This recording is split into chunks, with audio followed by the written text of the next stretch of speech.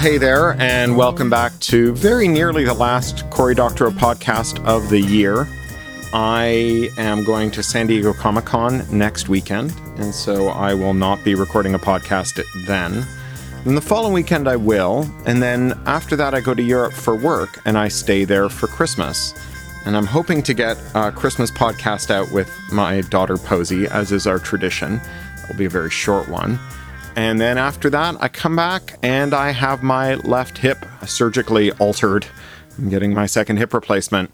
And so I think I've got one more after this until probably February, apart from the shorty with the kid. And so in advance, happy Christmas, happy Hanukkah, happy Kwanzaa, happy Yule, happy whatever it is you celebrate, happy another year behind us, and maybe better years in our future. In a very self-interested way, I will point out that this is your last chance, probably in the next week or so, to buy signed, personalized books from Dark Delicacies here in Burbank, darkdel.com. They have stacks of my books that are signed, and then if I'm still in town when you order one and you want it inscribed as a gift or just a treat for yourself, I can pop in and inscribe for you. They're literally around the corner from my house. So if you did want to get one of those as a lovely gift for a friend or family member and to support a nice indie bookstore and a writer whose podcast you listen to sometime, by all means, go ahead and do that. Books make excellent gifts. So as I mentioned, I'm going to San Diego Comic-Con over Thanksgiving weekend. I'll be speaking on a panel called The Kids Are Kinda All Right on November the 28th. That's the Sunday. And I'm going to do a signing beforehand, and then I'm probably going to pop into the panel signing afterwards just for like 10 minutes and then boot out of there as fast as my legs will carry me because I got a train to catch. The last train out of San Diego back to Burbank goes at 4 o'clock and the panel ends at 3. And the train station's pretty close, but I don't want to cut it too close. And then, as I mentioned, I'm heading to Europe. So I'm going to be at the Internet Governance Forum in Warsaw on December the 10th. I'm sure most of you listening are not in Warsaw. Some of you might be, but it'll also be live streamed. And there will be a video recording of it, which will be on the Intertubes. And I will link to those in Pluralistic as the day gets closer. They haven't put up those links yet. All right, well, today's reading is going to be my last Medium column, which is called Jam Today, T-O-D-A-Y. You'll find out soon why that is. It's part of the epigraph, which is from Alice's Adventures Through the Looking Glass. And it's another short reading. I apologize for not doing longer podcasts. I figure people maybe like having short podcasts. I know my podcatcher is full of long-ass rambles where two people who I quite like talk to each other for 2.5 hours and only manage to produce about an hour's worth of substance in those 2.5 hours. I figure 15 minutes of interesting, well-structured essay, flatter myself that it's well-structured, might be something that you enjoy in your weekly podcatcher. I certainly enjoy reading them. I think I become a better writer by reading my work aloud, so this is good practice for me as well. So I will speak to you in 2 weeks.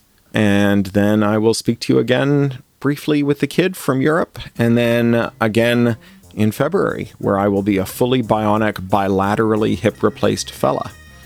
All right then, here we go. From doctorow.medium.com, this is Jam Today, liberating big tech's hostages on day 1.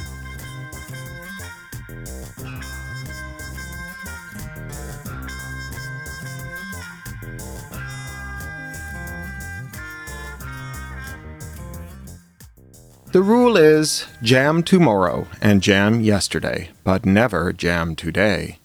The Red Queen, Through the Looking Glass, and What Alice Found There, by Lewis Carroll. The new surging antitrust movement has given hope to many who yearn to throw off the yoke of big tech. After all, the tech giant's dominance was attained through solidly illegal conduct, such as anti-competitive mergers and acquisitions, predatory pricing, and price fixing. This produced the conditions in which the companies were able to engage in more flagrant illegal conduct, including unambiguous multi-billion-dollar acts of fraud. But antitrust is slow. The last big antitrust case with major consequences was the breakup of AT&T in 1982. Notionally, this was the result of 8 years of litigation, but in truth, AT&T was first sanctioned for abusing its monopoly in 1913, 69 years before it was finally broken up. Why did it take most of a century to break up this notorious, abusive, nationally loathed monopolist? Simple. Companies seek monopoly power because monopolies are able to juice their profits by raising prices, suppressing wages, capturing regulators, and externalizing their costs. Then, monopolies can mobilize these profits, these monopoly rents, to tie up the judicial system so that any attempt to regulate them is beaten back in court. They can also buy off regulators, pay for corrupt research that casts doubt on their power, and establish themselves as part of the state, as AT&T did, making an ally out of the Pentagon by becoming central to the US invasion of Korea. Take IBM. The company spent 12 years in court fighting a breakup order. In each of those 12 years, Big Blue's legal bills were more than the salaries of the entire DOJ antitrust division combined. IBM won because all those lawyers managed to delay the process until the arrival of Ronald Reagan, who brought most antitrust enforcement to a 40-year halt. Thankfully, we are finally emerging from this dark age. Breaking up a monopoly is much harder than preventing one from forming because the power of a monopoly can be used to fight breakups. The best time to fight the tech monopolies was 20 years ago. The second best time, of course, is now. Which is not to say that there aren't benefits to antitrust action during their progress. There are even benefits to failed antitrust enforcement. There's plenty of evidence that companies' internal deliberations are influenced by antitrust, as execs seek to avoid giving enforcers more ammunition or respond to the trauma of litigation by flinching away from tactics similar to the ones that brought down antitrust enforcers' wrath before. Thus, even though IBM was spared from breakup, it experienced a major cultural and tactical change to the benefit of the industry and the world. IBM knew that the DOJ disfavored tying software to its hardware, so it tapped a little startup called Micro-Soft, they dropped the dash later, to provide DOS for the PC.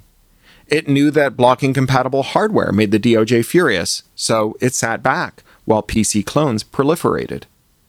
Likewise, Microsoft's 7-year turn in the antitrust barrel did not lead to a breakup, but it did cause the company to abandon the illegal tactics it used to kill Netscape, sparing Google from the same fate. Now that Google and Facebook and Apple are all in the antitrust crosshairs, it's possible that in the coming years they too will experience cultural shift brought on by the trauma of endless regulatory colonoscopies and learn to flinch away from the illegal tactics that hurt tech users today. In Through the Looking Glass and What Alice Found There, the Red Queen tells Alice there's jam tomorrow and jam yesterday, but never jam today. The threat of antitrust enforcement once kept tech monopolists in check, and it might do so again. But what about now? How can we have jam today? That's where interoperability comes in. The harms that big tech inflicts on its users aren't just the result of a lack of competition. They're the result of lock-in. Investors don't fund challengers to big tech because they know that switching from big tech to a rival comes with too high a price. You might hate Facebook, but you love the communities, friends, and customers you hang out with there, and there's no practical way to get them all to quit at once and follow you to a spunky new startup. Big tech companies grew through network effects. People join Facebook because their friends are there, and once they do, other people sign up to talk to them. App makers create reasons to buy an iPhone because of all the iPhone customers, and each new app is a potential lure for more customers to buy iPhones. But while network effects are how companies got big, it's not how they stay big. The thing that keeps unhappy customers from quitting for a rival is switching costs, the economist's name for all the stuff you have to give up to go somewhere else, losing your Facebook friends, walking away from your investment in apps and media, and so on.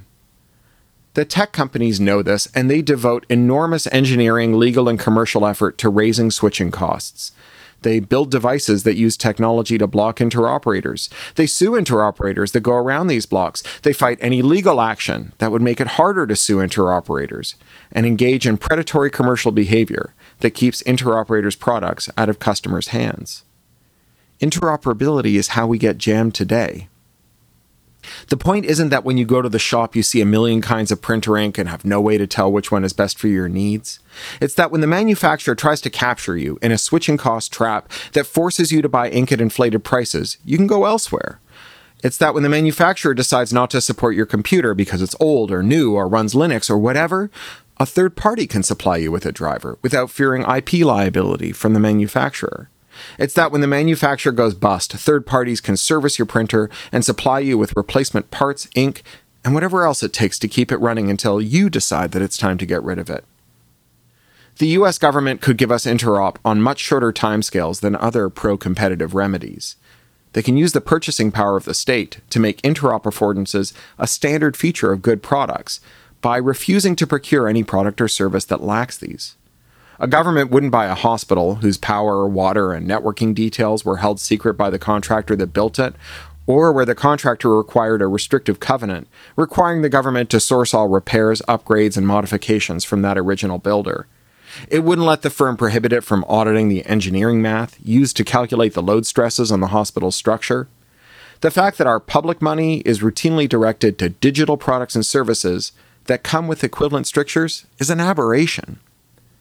The US government has a very long history of requiring interop in procurement, stretching back at least as far as the Union Army, which required firearms manufacturers to adopt standard tooling, replacement parts, and ammo for rifles. This style of procurement should be the presumption, and any variation should be subjected to strict scrutiny and auditing. Interop affordances will ripple out to the private sector. If a city school board can't use Google Classroom unless it has APIs for third-party components, then private schools will get those APIs. If a federal, state, or local motor pools procurement rules require that manufacturers make diagnostic and repair info available to third-party mechanics and abjure the use of software locks to prevent third-party parts, then every motorist will be able to buy a car whose diagnostic and parts are available to their local independent mechanic. Multiply this by all the things the US public sector buys: phones, laptops, network switches, cloud services, sensors, etc., and you create a commercial and normative expectation that the products we all use in our private lives will all be designed so that we can adapt them to our individual circumstances and requirements.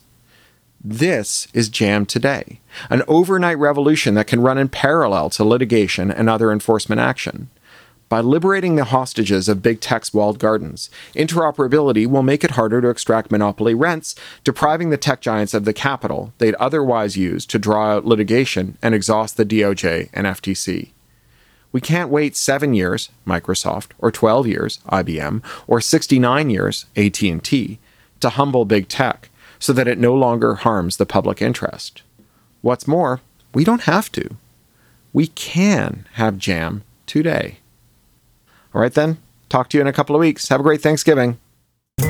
You've been listening to the Cory Doctorow Podcast, licensed under Creative Commons Attribution, Non-Commercial, Share-alike US 3.0, or as Woody Guthrie put it in another context, this song is copyrighted in the US under seal of copyright 154085 for a period of 28 years, and anyone caught singing it without our permission will be a mighty good friend of ourn, because we don't give a darn. Publish it, write it, sing it, swing to it, yodel it, we wrote it, that's all we wanted to do. Many thanks to John Taylor Williams for mastering. That's Ryneck Studio, WRYNECK Studio @gmail.com. John Taylor Williams is a full-time self-employed audio engineer, producer, composer, and sound designer. In his free time, he makes beer, jewelry, odd musical instruments, and furniture. He likes to meditate, to read, and to cook. Talk to you next week.